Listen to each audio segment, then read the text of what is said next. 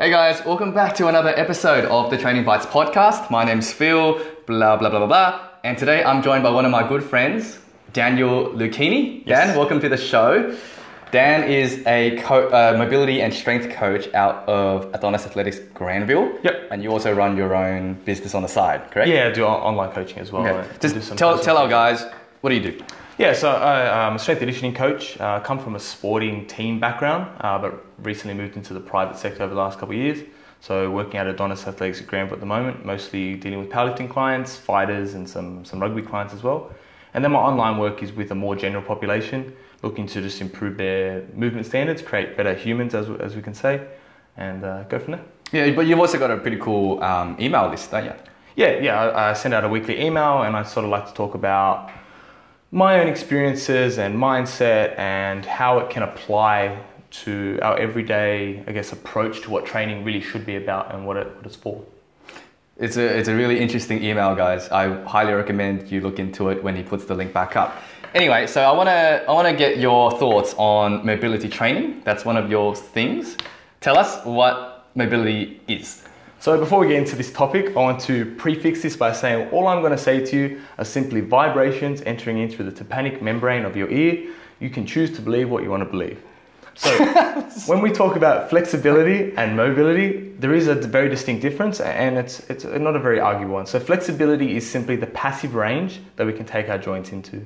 Now when we talk about passive range versus active range, which is what mobility is more considered to be, passive range is the range that we can take our joint into passively, so without using our internal force. Something external can take it, so you can use gravity to get into position, or somebody else can take the joint there. That's our passive range. It's important to have passive range because without passive range, you can't have active range. But our active range, or mobility as we'll call it, can be defined as the ability to get in and out of a position using your own internal forces. So when we talk about the training for that, we can't use passive modalities to create active range. Like what? For example, foam rollers, passive stretching. Not that these things don't have a place, but they themselves are not enough to achieve active mobility. When we have too much passive mobility without that active range, you run the risk of, one, having useless range that you spend a lot of time getting and not being able to do anything with. And you run the risk of increased injury risk because you have a whole bunch of range. Whatever that gap between your passive and active range is now a zone that you don't have any control over. So every time you go there, something is compensating to get you back out of that position. In that it's easy to get overload, and that's where injuries can occur, possibly. But everyone knows that stretching prevents injuries. Stretching. Okay.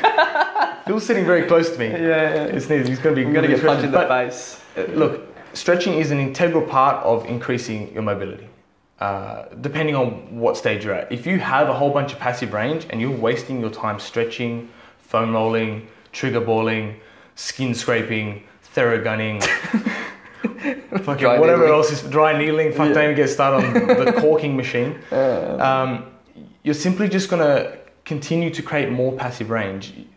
Mobility training itself is essentially strength training, just at really specialized ranges, end range, which is where we want to be working on getting strong.